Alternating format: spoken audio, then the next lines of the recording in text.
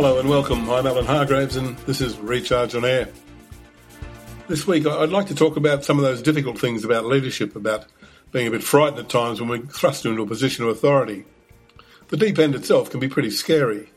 I remember when I was 16, I led an advance party to prepare the site for our annual cadet camp. Well, small beer you might think, but not for me. I was chosen because I'd performed well in other roles, but this was different. When I assembled the team, I had no idea what I was doing. The main task was to create tent lines for about 300 cadets.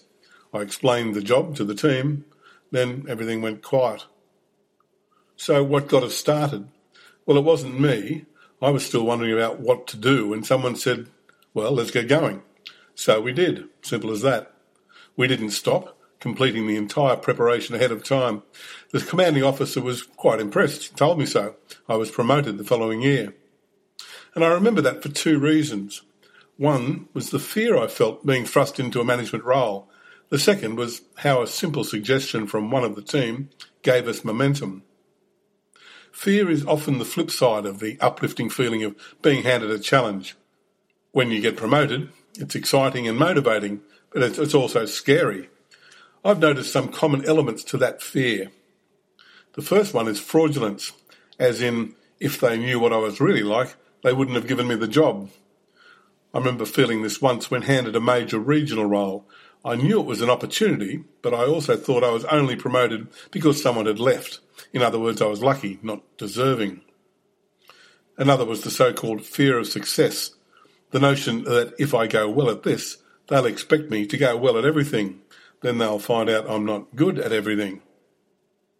And the last one was the so-called Churchill syndrome, getting stuck in the view that leaders must be tough command and controllers who are good at oratory. Those are all fears that can hold you back. What can you actually do about them? Well, first of all, it's not fraud. I was promoted because I had what was needed for the job at hand. That's what happens. Get comfortable with that and you won't isolate in fear. Don't be confronted by people with skills you don't have. Instead, embrace them. You are leading a team. Let the members shine and you will too. Also, successful leadership doesn't arrive immediately. It's always a work in progress. You might have been promoted, but you are not the world's best leader yet. Use this experience to grow into it. And as for Churchill, remember that he was also an alcoholic insomniac, prone to depression and responsible for some major military blunders. He was pretty handy in the middle of World War II, but was voted out when hostilities ceased. Leadership is not necessarily a battle.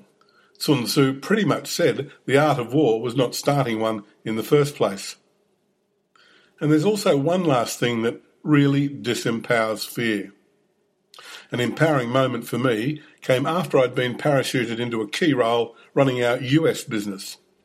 A trusted colleague asked, "Don't you find this scary?" I almost said no, but spluttered out a yes. And it was like breathing out after holding my breath for 2 days. If you're scared, try talking about it. I'm Alan Hargraves. This has been Recharge on Air. Thank you for listening.